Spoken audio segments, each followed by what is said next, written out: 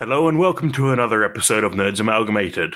I'm the Professor and my co-host is the DJ. Our third co-host has gone back into cryogenic storage for the time being. We'll have Devi Boy back soon. I miss him already. We even gave him a lovely send-off and everything. Yes, I never knew he'd want to be lowered into his chamber to the tune of Never Gonna Give You Up. I was hoping we would play a Vera Lynn's We'll Meet Again song. Yeah, that's a bit tacky. He'll come back, hopefully. Yeah, so maybe we'll need to find a new replacement for him, DJ. And you know what I reckon we could do? We could make another computer to replace both you and Devi Boy. Because you keep breaking down, and Devi Boy keeps leaving. And you're the only human left. Yeah, I'm starting to not like my odds in the inevitable robot uprising. It's like a scene from I Am Legend. You're like the only guy left, and all you have left is a dog. That wouldn't be too bad, but come on. That sort of ends tragically for the dog. Yeah, but the thing is, though, you don't have anyone else to talk to, and the dog doesn't talk back. Doesn't need to. Well, we might not be up to the point of completely replacing Devi Boy with a robot yet, but the very first theatrical play written by an AI is going to premiere soon. So, is a bit funny though, because the word robot originally came from a Czech play about a artificial factory workers designed to serve humans. Now we have robots writing plays. That is going to be fun. Yeah, apparently it's nothing groundbreaking and amazing, but it has moments. So this is based on GPT-2, not GPT-3, which is a newer one. GPT-3, you actually have to sign an agreement when you get access to it, basically saying you won't use it for nefarious purposes because GPT-3 is so advanced. How advanced are we saying here? Like, is it capable of hacking into government facilities and launching nuclear weapons? That kind of powerful? No, it's the kind of powerful where it can write indistinguishably from a actual human under the right conditions. Thomas Scott did a video on it recently, actually, going into detail about it. I've heard about it. It's actually, I spoke about AI Dungeon a year or so ago. That's based on GPT-3. It was on GPT-2, but they released an update with GPT-3. And basically, with these GPT models, you load in data that you want it to learn from, and it spits back out sentences based on that data. So AI Dungeon created this wonderful little interactive fiction generator where it would respond to whatever you put into it. It's actually a lot of fun, but because GPT-2 is limited in the amount of text it can generate at once without going off the rails, the team who wrote this play with the AI wrote 8 5-minute scenes, only containing dialogue between 2 characters at a time, because that's another thing it's not great at. It's not great at keeping identity straight. You can see that in AI Dungeon. And it's not good at, not the best at dialogue yet. All this reminds me of that scene from The Simpsons when Mr. Burns goes, in this room there are 1,000 monkeys writing the world's greatest novel. He picks up a page. It could be the best of times. It could be the blurst of times. Yeah, the infinite monkeys paradigm. It's fortunately more efficient than having infinite monkeys and infinite typewriters, because that would get expensive fast. Have you seen the price of bananas? Yeah, in this current climate, yeah, it can get very expensive. Yeah, so this Tom Scott video I mentioned earlier, he got access to GPT-3 and then got it to write him titles and scripts based on the transcriptions of his previous videos. And it ended up with surprisingly accurate, like scarily accurate. Because here's the thing, though, like with AI, it does always follow what's trending properly. Like if it's for video ideas and such, it will always follow the algorithms of certain sites like YouTube algorithms. No, it won't. It won't? It depends on your training set. So the training set for this Tom Scott video was just Tom Scott videos. So it learned from that how to write a video that sounds like Tom Scott wrote it. Now, if you just got an AI and threw in all of Twitter, you get something ridiculous. Like when Microsoft tried that with Tay, and it took very little time at all for the Twitter users to teach her to be racist. Oh yeah, that was funny. Yeah, and they had to put her down because she got too racist. And they realized, hey, maybe taking a public training set and letting people know what we're doing was a mistake. That being said, though, with the AI creating plays and whatnot, it would be interesting to put this on Broadway and whatnot. Imagine every 5-minute scene would be an intermission. Like, how many intermissions are there gonna be? I think you don't need to have an intermission there. And considering it's only 8 5-minute scenes, it's not going to be a particularly long play. Because that only adds up to about 40 minutes of content. And they say each scene is less than 5 minutes. So they did have to massage the script a little bit. They estimate about 10% of it had human. Wait, only 10%? Yeah, usable right as it came out of the machine. So perhaps a bit worryingly, the behave on the internet, it's kinky and violent. Imagine if Romeo and Juliet was written by an AI. Yeah. It would not end well. Yeah, unfortunately, the video doesn't seem to be available anymore. They did seem to publish it on YouTube, but the video is private now. Oh, which is a damn shame. Because I hadn't realized it was actually out, and I really wanted to go and check that out. So the team behind it say that a conversation about euthanasia ended up in a fight about who had whose finger in whose anus.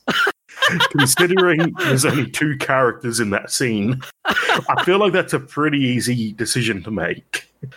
Wow, that escalated from a deep philosophical talk to just a straight up porno movie. Yeah. So it needs a bit of work there, obviously, unless that's what you're going for. It'd be like, can you imagine Pornhub getting this idea? They're like, hey, who needs a porn? Oh, no, do not even think of that. Do not think of feeding in porn scripts into the AI, DJ.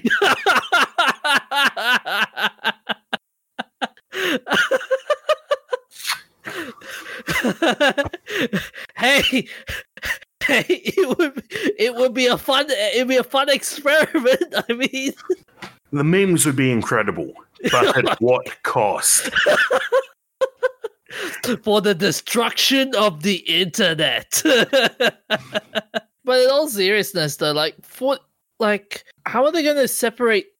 What's the the body and the ending of the whole thing? Like in 40 minutes. I mean, normally for plays and stuff, there would always be this. There's always the overarching plot. Then there's always the subplots. Like in 40 minutes, you can't. It's hard to combine them all into 40 minutes. It's hard. I mean, look at like Shakespeare, for example. Like his epic plays like Hamlet and King Lear and stuff. They had it was long drawn out, yeah, but there were like so many subplots in it. Yeah, I think only having 2 characters per scene really limits the amount of subplots you can get into. And I think it will also be limited because they generated in such small chunks. Rather than generating the whole script in one pass, because they had to generate it in such short passes to avoid all of the issues with the AI basically going off the rails. It's going to, I think, be a fairly simple script. Imagine introducing this AI to school plays. Maybe not until they solve the problem with it being obsessed with sex.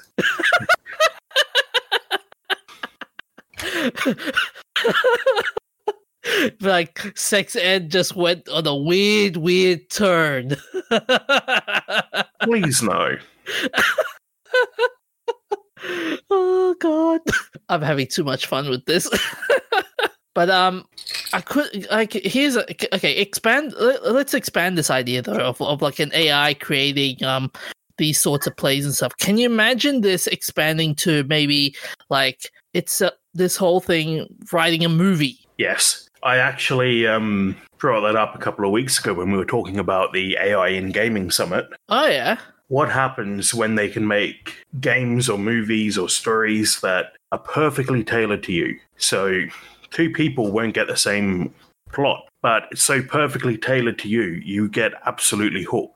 But the problem is with movies, you have the scope. The scope of characters is more like it's not like a Broadway play, for example. It's just the scope of characters on a stage would always be like two people, like for a conversation and stuff. Give it time. In fact, there are movies that only have 2 or 3 actors in them. I mean, the movie Stalker, 90% of the runtime of that movie is the same 3 characters. Oh yeah, there are some movies which has 2 characters. Like you're right, Stalker, the Stalker movie. Yeah, I agree with you there.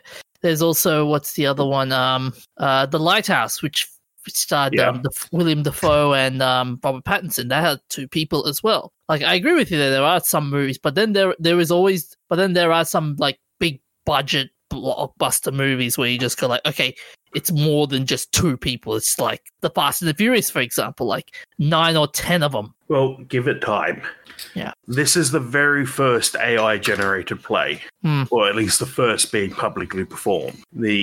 I don't expect it to be perfect right off the bat. I don't expect it to write me an epic. I think the AI needs a few more years of training and learning before it can do that. But eventually the AI will be capable of writing, it'll be as good as the Odyssey. And it can write something that long that flows that well without stumbling eventually. And hopefully it doesn't go into very gratuitous detail. Yeah. I mean, not going to judge if that's what people are looking for, but it's not going to make it into the mainstream. Oh, well, it could go into the indies and art house films. Maybe. So, give it a bit of time. It'll get there. It'll be exciting to watch once it gets running. So they're doing this 40-minute play now.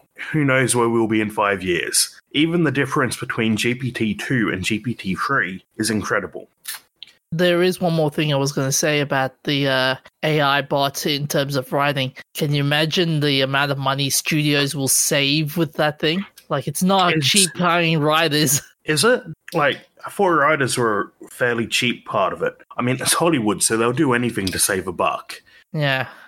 But surely the writers are going to be cheaper than Brad Pitt. Which, with deepfakes and all that, James Dean was cast in a movie last year or the year before. Oh, He's only been dead for decades. I remember that one. Yeah, sooner or later, we're going to be able to make the entire movie just on a server farm, and it's going to be, photorealistic CGI. I think we've just destroyed Hollywood. Maybe it'll just cost that much to run the server farm that only Hollywood can pull it off. We'll see. Now, DJ, I understand you're a bit of a Fallout fan. Uh-huh. Well, not a fan, but not really a big fan. But yeah, I like a good Fallout game, especially when it doesn't end with 76. Well, that's good, because this is about Fallout 4. Ah. Do you like Fallout 4? Full disclosure, I've never played that game. Oh, okay. Which ones have you played then? I played 76, and that was my first Bethesda game. Really? You've never played an Elder Scrolls or a Fallout? Nope. I mean, you probably have played a game published by Bethesda. Doom belongs to them now. Yeah, that Doom. Doom would be one of them. Yeah, they have a lot of stuff now. Yeah, that they're taking on a sort of publisher role. So anyway, before there was the disaster of Fallout 76, there was Fallout 4, which a lot of Fallout fans didn't enjoy because it strayed from the traditional RPG aspects and had really limited conversation choices, which I agree with. The conversation in it compared to most other RPG games is pretty bad. There's a meme that your options when discussing something are yes, no, maybe later, or sarcastic yes. That sounds weird. Yeah, the writing in it is not on the sort of level that Fallout fans have come to appreciate, I think. So then they did a couple of smaller DLCs which were better received, much like 76. The 76 expansions are considered better content than the 76 base game. Just curious, Fallout 4 was the time when New Vegas came out, wasn't it? Or was that No. Fallout 3? New Vegas is an expansion for Fallout 3. Okay. Well, it's not really an expansion, it's its own game, but it's on the same engine. Okay. And they made it in about 2 weeks, which is why it's so horribly buggy. Seriously, they had basically no time to bodge together a game in that engine, which already wasn't the most stable. But the fact Fallout New Vegas launches at all is amazing. So Fallout 4 comes after that and comes with a season pass. So $30 later increased to $50 to all DLC ever done for the game. Oh, that's a very nice offer. Yeah, you get some good DLC. There's the one with the robots, which is pretty short but nicely put together. Far Harbor, Nuka World, the buildy one, and I think that's it. But then Bethesda came out with a new thing called the Creation Club. Creation Club was pretty controversial when it came out because it's paid mods. Only you can't get Creation Club content on the season pass. So does Creation Club count as DLC or not? It's basically a store where you can buy little add-ons, costumes. In fact, I think Fallout 4 had a survival mode that was on Creation Club, or was it Skyrim that did? And you were basically better off getting a proper mod for that because then you'd save $15. So do you think that sort of stuff should count as DLC? Okay, as I said, I haven't played Fallout 4, but I would say it is counted as DLC in terms of you're downloading from a service kind of thing. Like you're downloading from the Fallout servers. Okay, so Creation Club is a combination of Bethesda-made and fan-made content, which is why it's called paid mods. Yeah, and what's the share like for the paid mods like? I don't think it was good, but that's not what I'm talking about tonight. That's fair.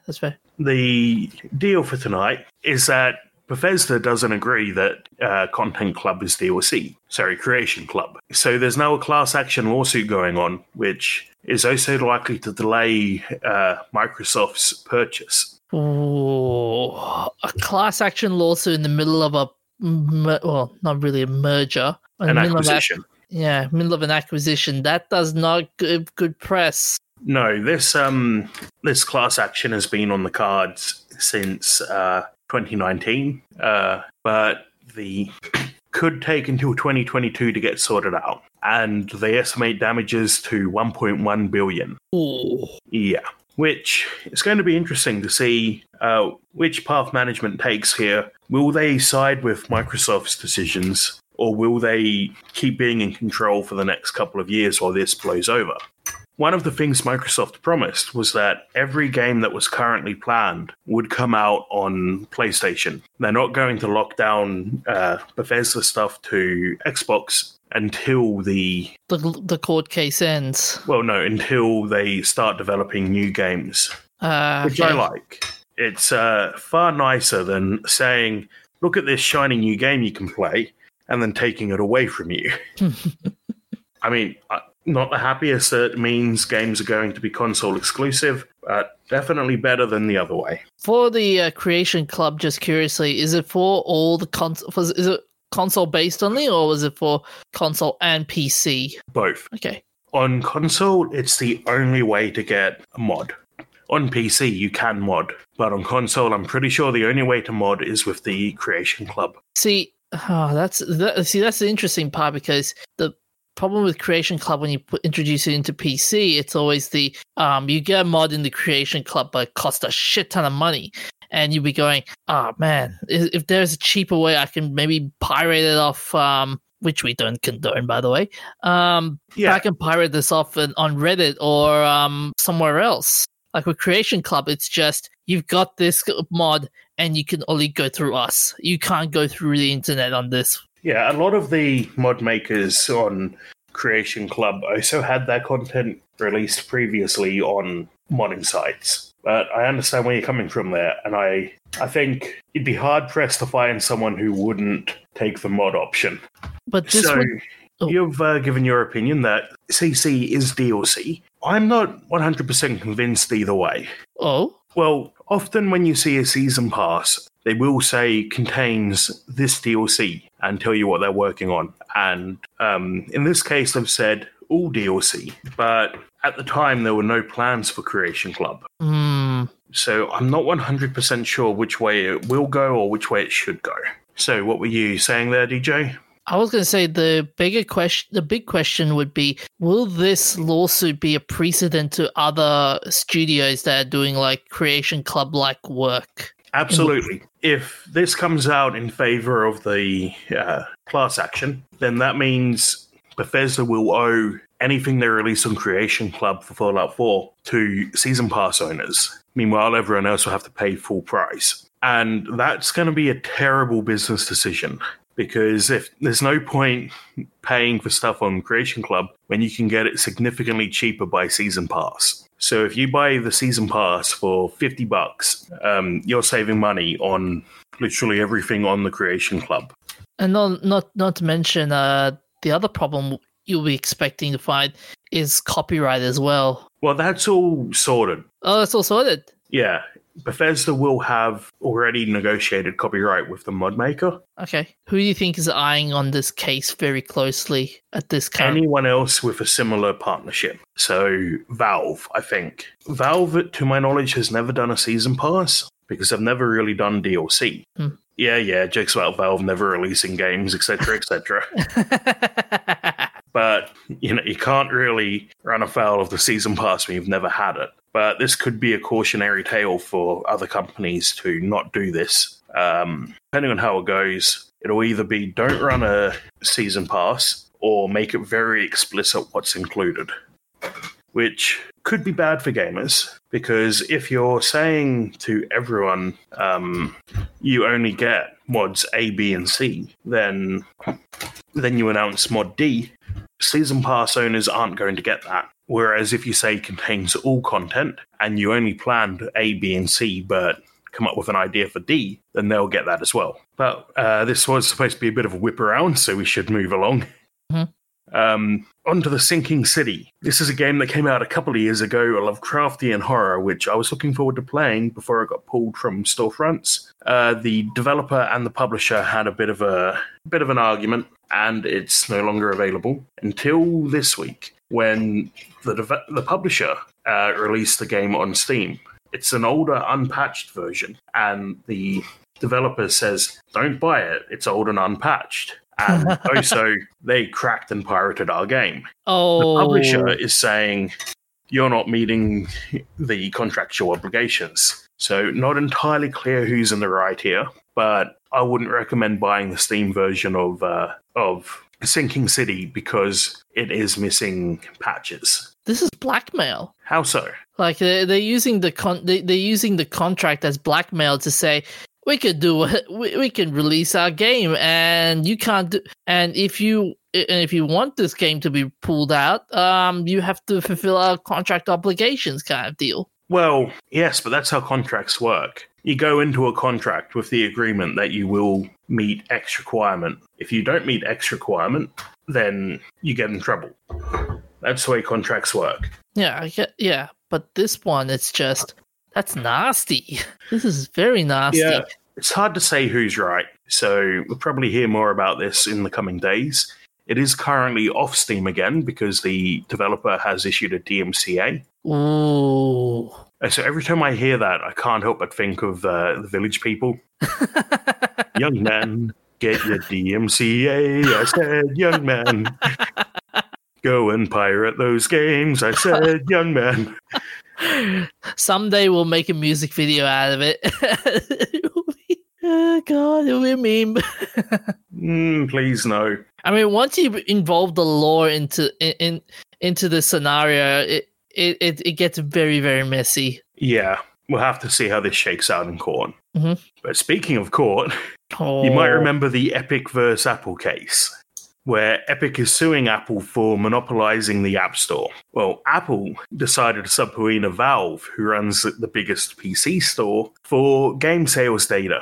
Oh. I don't understand how this is valid and relevant, because even if the game is cross-published on mobile and PC, Valve isn't competing with Apple, because you can't, they're not really, I wouldn't say they're competing, because if I want to buy the game on mobile, I have to buy it from Apple. I can't not, unless I'm on Android, but you get my point. Yeah. If I want to buy it on PC, I would have to buy it from Valve or maybe Origin or Epic, whoever. So Valve said, this is ridiculous, we're not going to do it, and the court has ruled that they have to, but limited the time frame that they have to release the data for from 6 years down to 4. Oh, man. Yeah.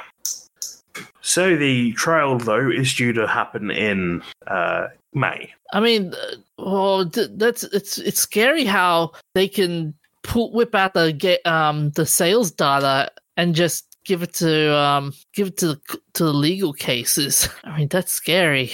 Well, it's probably a legal requirement. Yeah. And I doubt they will be identifying information. It's not going to be like DJ bought this visual novel and installed the nudity patch. Because I know that's what you do, DJ. I don't know what you're talking about, man. I cannot confirm nor deny it. Yeah. So it's not going to say DJ bought this game. It's just going to say in July, 500 units were sold of this game at this price. So I still think it's ridiculous. I don't think Apple really has a case here for getting Valve's data. But the judge also said, Apple has salted the earth with subpoenas, so don't worry, it's not just you. What the hell? Because once this started, Apple was basically like, you get a subpoena, you get a subpoena, everybody look under your chairs, you've got subpoenas. By the way, it's pronounced subpoena. Yeah. Did I say that earlier correctly? Nope, it's a subpoena. Okay. I thought I might have said it correctly earlier, but you know. But yeah, Apple was going crazy with the subpoenas. Yeah. So basically, everyone's come out and gonna have to hand over that data for this case, and we'll find out in May. I mean, are they but what's the point of this whole thing? I mean, are they trying to make themselves relevant again? Or is it just a publicity stunt? No, it's just money making. Epic didn't want to. The whole reason this happened is because Epic didn't want to pay Apple's share of the App Store sales, which, arguably they don't have to. I think there's a solid argument there that Apple has monopolized the App Store. Yeah, it's a given. Yeah, because there's no way to install apps on iPhone without going through Apple. So, not a legal opinion, but my opinion. Apple is trying to lock down the platform, and I'm happy to see this court case happen. But at the same time, Epic are doing it in a way that feels a lot like they're trying to score points. Like with that ad where they ripped off the Apple ad, and they're all like, "We're for the gamers," and all of that. Yeah. Because they weren't concerned about this before they launched their own store. They don't seem to have cared until they launched a store and had to deal with that. Oh yeah, I remember that We're for the Gamers ads. They were trying to take the piss out of the 1984 commercial. Yeah, and they're trying to make it look like they're some hero. When they're not, they're just another greedy millionaire company. But none of these companies are your friend. Nope. Not even Valve. As much as I'd like to believe Valve are perfect and could do no wrong, they can't. Nah. And they've been taken to court for it. The whole reason we can get refunds is because Australia had a go at Valve. But moving on, even more games drama. Yeah. Some cyberpunk news. Oh boy! So we all know the lovely story of CD Projekt Red being hacked by a ransomware attack. Hey, that was a crazy time.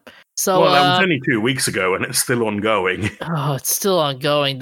So they've auctioned off the stolen source code with $1 million payday. And, do you know how they accepted payment? Was it Bitcoin? I think it was Bitcoin. Yeah. They said here the initial leak was believed to be an internal source code of the CD Projekt Red's virtual card game Gwent, while VX Underground disclosed that the auctions for the more valuable source code were happening on a hacking forum known as Exploit. There were some various leaks, and they showed off a bit of the code to prove that they'd done it. Yeah, the Keeler, which is the cybersecurity firm, said that the auction offered the source codes for the source code files for CDPR game releases, including The Witcher 3, Wild Hunt, Thornbreaker, The Witcher Tales spin-off, and the recently released Cyberpunk. The starting price was $1 million, with the higher bidders in increments of $500,000 and a buy-it-now price of $7 million. That's a lot of money. Yeah, for things that aren't of huge benefit to you. So only users who had deposited 0.1 Bitcoin can participate, which is why Cleavage, I'm butchering the name. Cleavage. Your mind is wandering a bit there. I know, it's how it spells, like Kilivich, Kivilebich. I guess I'm butchering the name. Believe the hackers were serious about hosting the auction. Man, how much was the price? So the group behind it was known as the Hello Kitty ransomware attacks. That's the Hello Kitty is the group, and they joined a number of games companies that recently suffered the fate, and they've gone crazy. So they've done their path of destruction includes the Christmas 2020 attacks, where they notably the Russian attacks successfully disabled Ukraine power networks for 2 consecutive Christmas Eves. Oh, yeah. I remember that. Oh, man. So, CD Projekt Red have recently come out saying that they're delaying a promised update to Cyberpunk 2077, pinning the blame on the slow progress of the recent security breach. Yeah, that's still locked out of their computers 2 weeks later. Your IT team is incredible.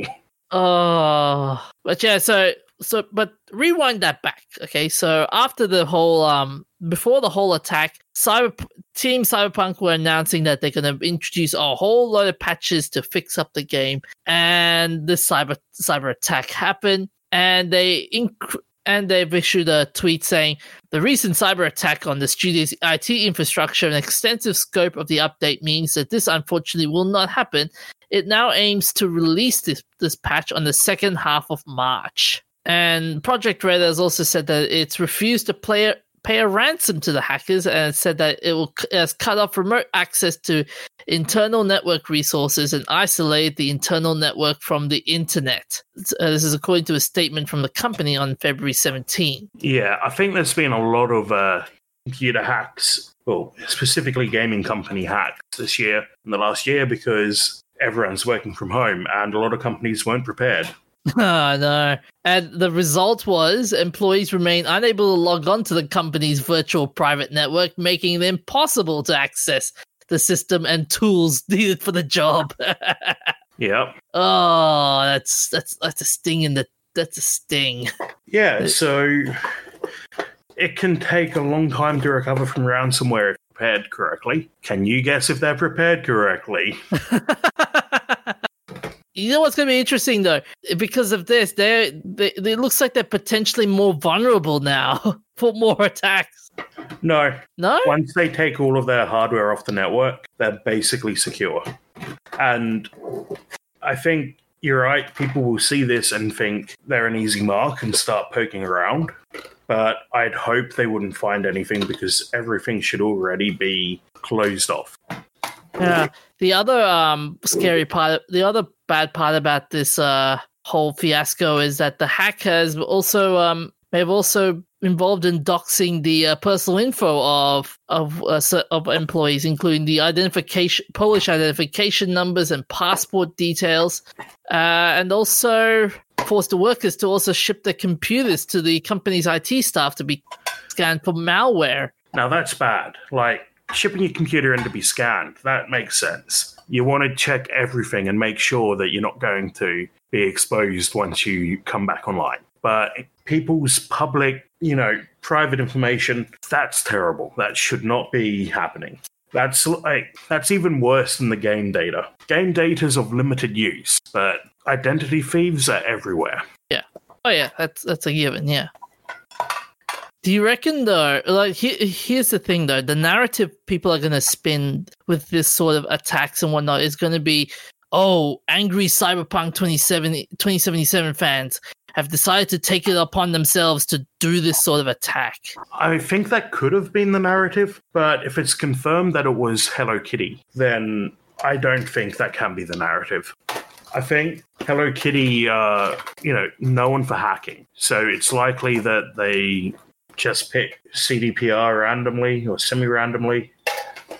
How do you think this will play out for Project Red though with this fiasco? I'm disappointed they haven't got it controlled already.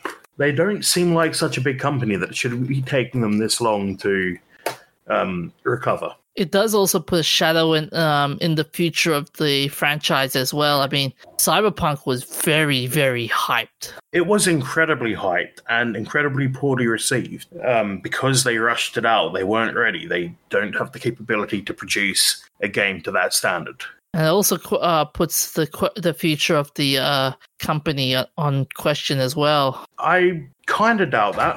I think it's unlikely there will be permanent repercussions for the company. I mean, I would blame the IT team for not suspecting this earlier. Well, it's very hard to catch a hacker in the act. And a sophisticated group who can hack the Ukraine power grid, I'm not surprised that CDPR failed to contain this. They're not the only company I know of being hacked and failed utterly to contain it. And I think, we're not going to... People aren't going to forget, but it's not going to have long-term repercussions on it because they'll release a new game in another couple of years. Gamers will go back to playing it just like they always have. That's fair. So only time will tell whether this game will survive in the end? Yeah, I'm waiting for Cyberpunk sort of Game of the Year edition. I know it's not really Game of the Year, but what I mean is the all-in-one edition that they release. Yeah. I can't think of the right word for it now. Sometimes it's called, Director's Cut. Yeah, sometimes it's called Game of the Year, sometimes it's called Director's Cut, sometimes they call it, the Special Edition or the Collector's Edition, that kind of thing, yeah. I'll give it a year, buy whatever DLC comes out, and then play it. Yeah. Hopefully that might bring some hope to the franchise, but yeah, only time will tell, honestly. So, DJ, what notable thing have you been doing? Well, I have been taking a long break from watching the X-Arm anime series. Yes, I know for those Thank whatever deity exists. Well, what can I say? I've been watching it, but I just haven't been ranting enough about it. So I will rant about it eventually. So that rant is coming. You just have to wait for it. But in the meantime, I've been reading a very interesting comic book series known as Berserker. We talked about this a while back. This was the one with Keanu Reeves writing a comic, written and creating the comic. Yeah. And what's the gist of that? The gist of it is basically Keanu Reeves is an immortal warrior. Oh, Keanu Reeves is so it's really a self-insert, basically, of Keanu Reeves as an immortal warrior known as Berserker, and he just basically fights people. And he's hired by the government to do all these, crazy stuff. And I've read the first issue, and I will say, very, very bloodthirsty. You could see him punching... I'm not sure if I heard you right. Was that fights or bites people? Fights people. Okay. He fights, and he's immortal as well. So he just punches people through their head, smashing people, punching through their heads with his fist and eviscerating people. It's John Wick, but with Keanu Reeves self-insert being immortal. It sounds very self-inserting. Oh, it is insane. I mean, there was a point where he's just charging at a car, and the bullets are piercing at him, and he's like, "Oh, I don't give a crap," and he drop kicks it to the window, and the boots just land on the driver's face, and you can see the blood like splatter everywhere. Okay. And he's like I say, he's immortal, so he just goes insane, and the pacing of it is very fast paced, and the panel, like, there's a lot of blood and guts, so it's not safe for the kids, everybody. So yeah.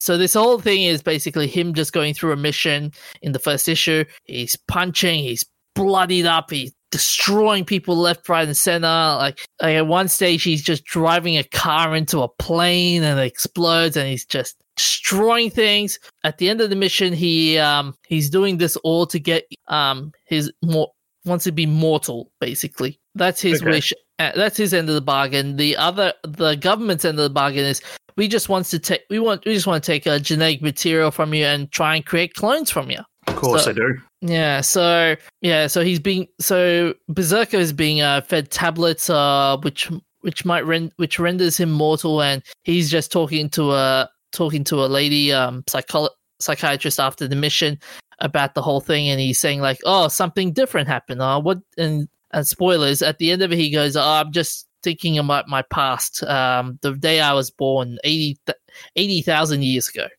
So it's it's pretty full on. That's a good term to say it. Pretty full on. Not safe for kids, by the way. Like, so much blood and gore. Yep. Yeah.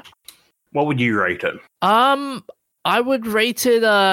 I would rate it 4 out of 5. The only thing that my only criticism about this comic would be the excessive violence. I mean, Jesus. And you don't normally shy away from excessive violence. Not really. I mean, they're like, if it's like if it's like crazy, like Game of Thrones-ish violence, and I just go, okay, yeah, this is kind of getting a bit way out of hand. Yeah. Yeah. But still, I like the whole the pacing of it and the build up. It's a slow build. It's slowly building up. Even though this is issue number 1, it's slowly starting to build a story. So that's what I like about this. It's like no full on and slow as well. So yeah. I would give it a 4 out of 5 nerdy beanies. Okay, and I've been getting back into DayZ. Oh, DayZ. Z. We speak proper English here. So do you miss the hunting and the shooting and the... Yeah, actually, I've got to appreciate that they finally, made something. It's been a long time coming. I think DayZ Standalone first came out in 2013, so it's been a long time coming. It's taken forever. They finally I have frames per second rather than seconds per frame. Damn. Yeah. I've tried, I think I've told you this, I've tried DayZ before, and my biggest gripe with that game is always you have to find the server, and you're like, what? Now it seems to automatically pick you a server, so I don't have any issues with the servers at the moment. Been playing on one particular server with my friend. It's decently populated. I've had a look at a server browser and seen some of the servers just have, custom servers in particular, just have what I think of probably way too many people. There's 80 people there, which I think would get really crowded. So if I pull up the official servers for Australia, yeah, it defaults to 60 players now. Okay. I'm kind of curious now, if I show all servers and then scale up the minimum player count, oh wow, there are servers there with 110 players. Oh, what? Yeah, that would be way too crowded, I think. I'd be interested in trying it to see how well it handles that many people, because this is a new engine. It's no longer the old Arma 2 engine. It's a custom engine built on security. One of the problems with the Arma engine is that it's very trusting. So you see people are able to hack into anything they want there. So the new servers... You mean the Infusion engine? Yes, Infusion Engine, that's what it's called. So I'm kind of interested to see how well it does handle the high player count servers with lots of AI, because this is probably what they're going to make Arma 4 on. And I'm a big Arma nut. But other than that, the playing experience is hugely improved.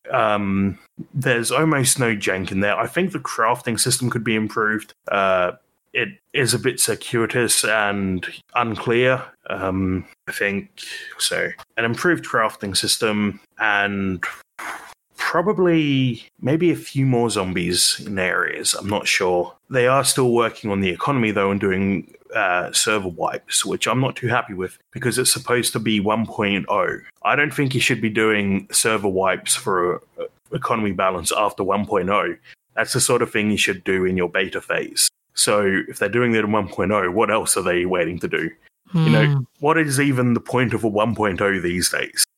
I know games like Minecraft really stretch it because it's still having major content patches like 19 versions after 1.0. But it's like 1.0.19. Yeah, I think the next Minecraft update is 1.19. Jesus. Yeah, so oh no, the next one is actually going to only be 1.17. Oh. So I'm a bit out. But there is a 1.19 though. It's the War update, they call it, and its release date is the 28th of April 2022. I have never heard of that update, so that sounds like a it sounds like a fan, and it's a fan made, yeah. Because they don't tend to be that prepared. Like when they announce the next update, they hold a poll to vote for certain features. Mm-hmm. And so I don't think they're that far ahead. Yeah, but you're right. The official one is Java Edition 1.17, and it's the Caves and Cliffs. Yeah, which I'm really excited for. The new world gen, and that looks incredible. But anyway, back on today's Ed. Yeah, like when you're making fundamental changes to economy, I don't feel like your game's really ready for 1.0 yet, but clearly they think otherwise. It's nice having melee attacks that actually attack. Melee in the mod was so dodgy because Arma was never designed to be a melee game. Nah. So I'm hoping a lot of the new features cross-pollinate back into Arma. I'd give it, I think, 2.75 out of 5. I think the content's probably going to wear a bit thin, although the new map is great. I'm loving the new map. It's a welcome change from the original Chernarus map and has so many features in there. One thing I'm disappointed about is that enterable buildings was supposed to be a design goal. Every building was going to be enterable, if I remember correctly. Someone can find that and prove me wrong if you want.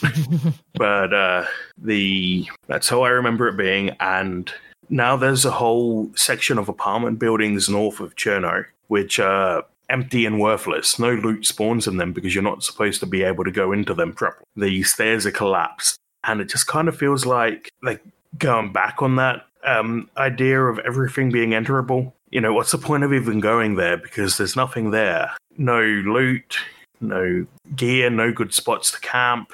And if they did port the map straight back into Arma 4 or Arma 3, you can't go up into the buildings, so they're not going to be a hideout or anything anyway. Unless if they're trying to do the whole PUBG kind of model. You know, PUBG was a mod for DayZ. Ah, that I did not know. The guy who made PUBG, Brendan Green, player unknown, he has been making Battle Royale mods for games for years before he got picked up to make PUBG. So we'll have a quick ad break and then back to our shout-outs and events of interest. Hi, I'm Daniel, founder of Pretty Litter. Cats and cat owners deserve better than any old-fashioned litter. That's why I teamed up with scientists and veterinarians to create Pretty Litter. Its innovative crystal formula has superior odor control and weighs up to 80% less than clay litter. Pretty Litter even monitors health by changing colors to help detect early signs of potential illness. It's the world's smartest kitty litter.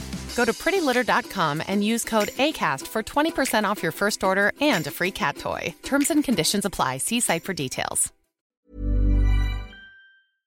All right, DJ, you weeb, I think you're going to like this one. On the 26th of February this year, it was the 35th anniversary of the original Dragon Ball. So it started in manga form in 1984 in Shonen Jump and was then converted into an anime 2 years later. And they're still bloody making it. Oh, yeah. It's still going.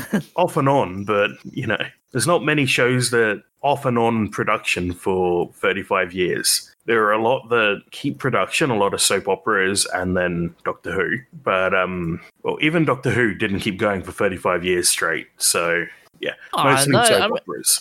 I mean, Doctor Who kept on going even without the TV show. There was the movie and the spin. Or I don't know whether the books are part of the Doctor Who canon, though. I mean, well, we could talk about that, but we'll be here all night because there is literally, you could discuss that for months. That's fair. And a lot of what Chibnall's doing in the last season with the Timeless Child, and he's bringing in aspects of Time Lord culture that were only mentioned in the books that came out while Doctor Who wasn't on TV. So, is he making it more canon? Who knows?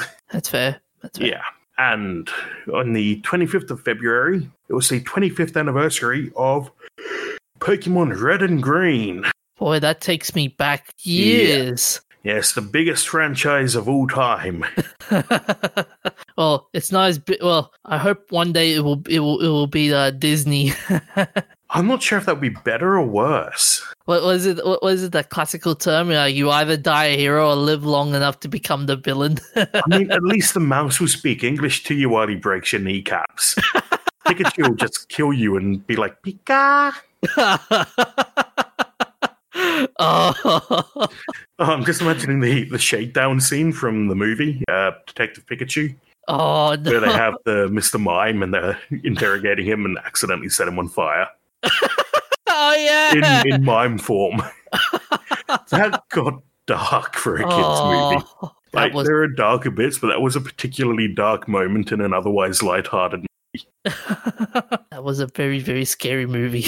What part scared you? Oh, like I said, the Mr. Mime, the shakedown. I was like, no, you just ruined my childhood with the innocence of Pokemon. Yeah. I wouldn't mind seeing someone re-edit the scene with Pikachu at the cafe with the Ludicolo and put on the lines from Deckard at the noodle shop in Blade Runner. On the 1st of March, we had the 15th anniversary of Wikipedia reaching its 1 millionth article. The honour for millionth article, in English of course, which is the biggest section, was the Jordan Hill Railway Station in Glasgow. Created by Nacho King, it describes the train depot as 11 minutes journey time from Glasgow Central and having 2 platforms. Jimmy Wales said, "We are thrilled that our millionth article in English is about the Jordan Hill Railway Station. This is not something that would appear in a traditional encyclopedia, and it shows how Wikipedia reflects the needs and interests of people everywhere, not just the dictates of what academics and cultural mavens claim is worthy of an encyclopedia." Yeah, Wikipedia and the internet basically killed the hardback encyclopedia industry. Oh man, I would kill to get one of those Encyclopedia Dramatica books now just for the sake of collecting it. Dramatica or Britannica?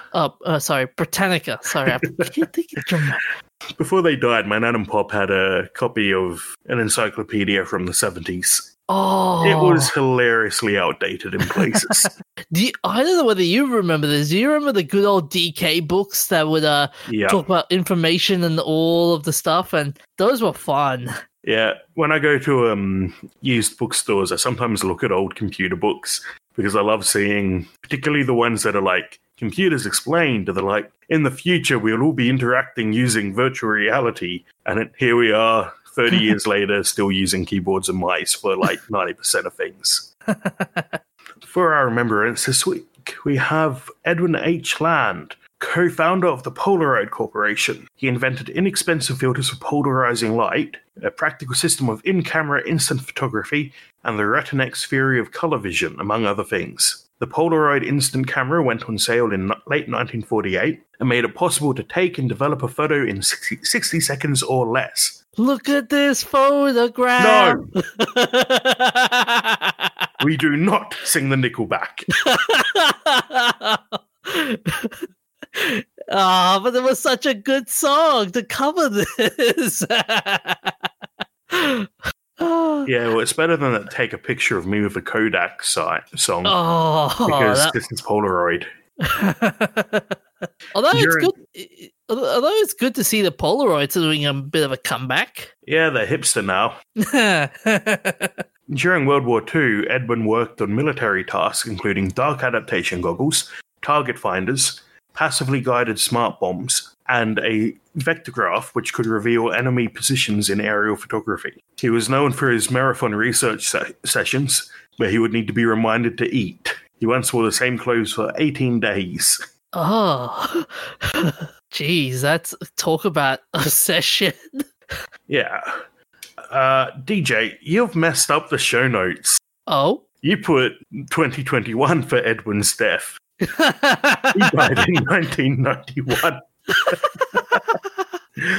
I'm not the only one who messes up. Damn. Land would have teams of assistants working in shifts while he worked obsessively. He wanted to leave behind a legacy of published work, not a cult of personality. So at his death, his assistant shredded his paper and notes, taking 3 years to complete. Oh, he died at 81 in Cambridge, Massachusetts. I would hate to be his family members just shredding all like stuff about him. Like, can you imagine just like shredding all the high school photos? Well, not all that, I assume. I assume it's mostly his notes from his work. That's a lot of work, and makes me wonder what we could learn from that. Like, people still learn things from the notes of people like Goyla and Ramajan. Yeah, and Steve Jobs as well. I mean, what was it after? Years after his death? It was revealed like that Steve Jobs was originally a Syrian refugee. I'm like, wow. What? Yeah, Steve Jobs was originally Syrian. Well, Steve Jobs is he was born in San Francisco and put up for adoption. So I don't know who you've confused him with.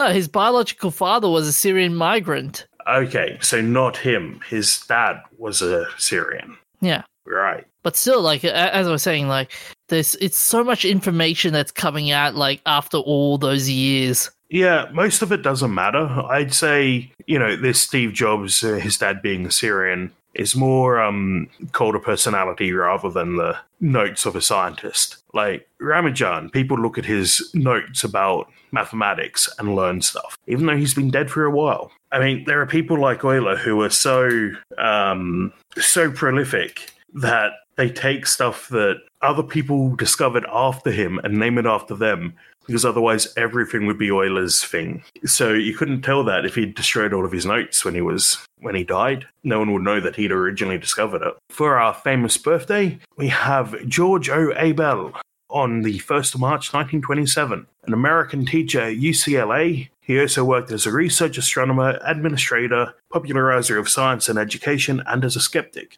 He began his astronomical career as a tour guide at Griffith University in Los Angeles. A galaxy, asteroid, periodic comet, and observatory are all named in his honor. He taught about science, but also what is not science. And he was an originating member of the Committee on Scientific Investigation of Claims of the Paranormal, now known as the Committee for Skeptical Inquiry. Boy, that's a long name. Yep. His work included the Abel Catalogue of 2,712 rich clusters of galaxies and a list of 86 planetary nebulae. He was a debunker of astrology, pseudoscience, and the occult, in writing and on television. He was born in Los Angeles, California. And for our events of interest, we have the ridiculous movie Demon Warp on the 1st of March 1988, starring George Kennedy and Pamela Gilbert. A man and his daughters are attacked in the woods by what they believe is a Bigfoot-type creature. However, they soon begin to suspect that they may have stumbled onto a nest of aliens in a hidden spacecraft. To save costs, the director recruited his friends, who were lawyers, to play an army of zombies. Well, kind of ironic, huh? When we always all the lawyers as a bunch of blood-sucking zombies. Yep. And on the 1st of March 1990, we have the instigating event leading to the foundation of the Electronic Frontier Foundation.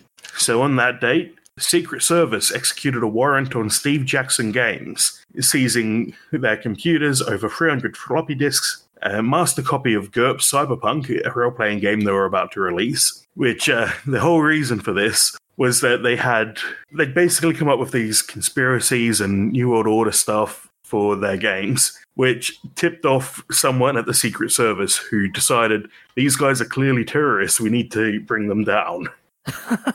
Oh, yeah, it's a bit silly, I think. it's like it's like this moral panic situation. Like remember how D&D was evil at the time? Yeah, it's also they claimed that the GURPS Cyberpunk rulebook was a handbook for computer crime, and this was 1990. So there was they were starting to take computer crime seriously. It's not like so the police didn't know what they were doing, but they were trying to take computer crime seriously because this was when a few years after hackers had started to take it seriously. So people like Kevin Mitnick and the hackers who hacked into the US military in the 80s would have gotten off pretty easy compared to how they would get off now, because the US government in particular decided, we can't possibly have this. This is so horrible. We'd better come down hard on all these evil computer hackers while not actually understanding how computer hacking worked. Wasn't in the 90s there was that Matthew Broderick movie that came out of him being a hacker? Possibly. Actually, I'm skimming through the Steve Jackson Games website again. Yeah. It's not actually because of GURPS. It wasn't until later that, the Secret Service used that as misdirection, that they happened to pick up Cyberpunk and claimed, yeah, this is what we're after. But the issue was that the people working at Steve Jackson Games actually interviewed computer experts and hackers to entirely legally, but association with them led to the raid on the office. No, it's even more remotely related than that. Yeah, so they were interviewing actual people behind attacks and stuff for the book, but Lloyd Blankenship, an employee, ran a BBS, an early forum system basically, for the Computer Underground, which was entirely legal. The US government picked that up and then said, well, he works here, they're working on a Cyberpunk game, bring him down. Oh, by the way, the movie I was telling you about, it's called War Games. Oh, yes. Is that the one where they accidentally launched some nukes by hacking into the server? No, yeah, to NORAD. Yeah. It was a game of chess at the end. Yeah, thinking they're playing a game, but it's actually the launch the nukes button. Yep. That movie came out in 1983. Okay, you might be thinking of, is it Sneakers? There's a lot of hacking movies that came out in the early 90s. Yeah, so we have Sneakers from 1992, which Comedy Caper maybe. Yeah, that's not the one. Okay, I think there was Hackers, the movie that was in 1995. Yeah, so there are a lot of these movies from the early 90s. So understandably confusing. Yeah, but okay. That being said, though, like with this, with the U.S. Secret Service coming into Steve Jackson names, there was some good out of it, though.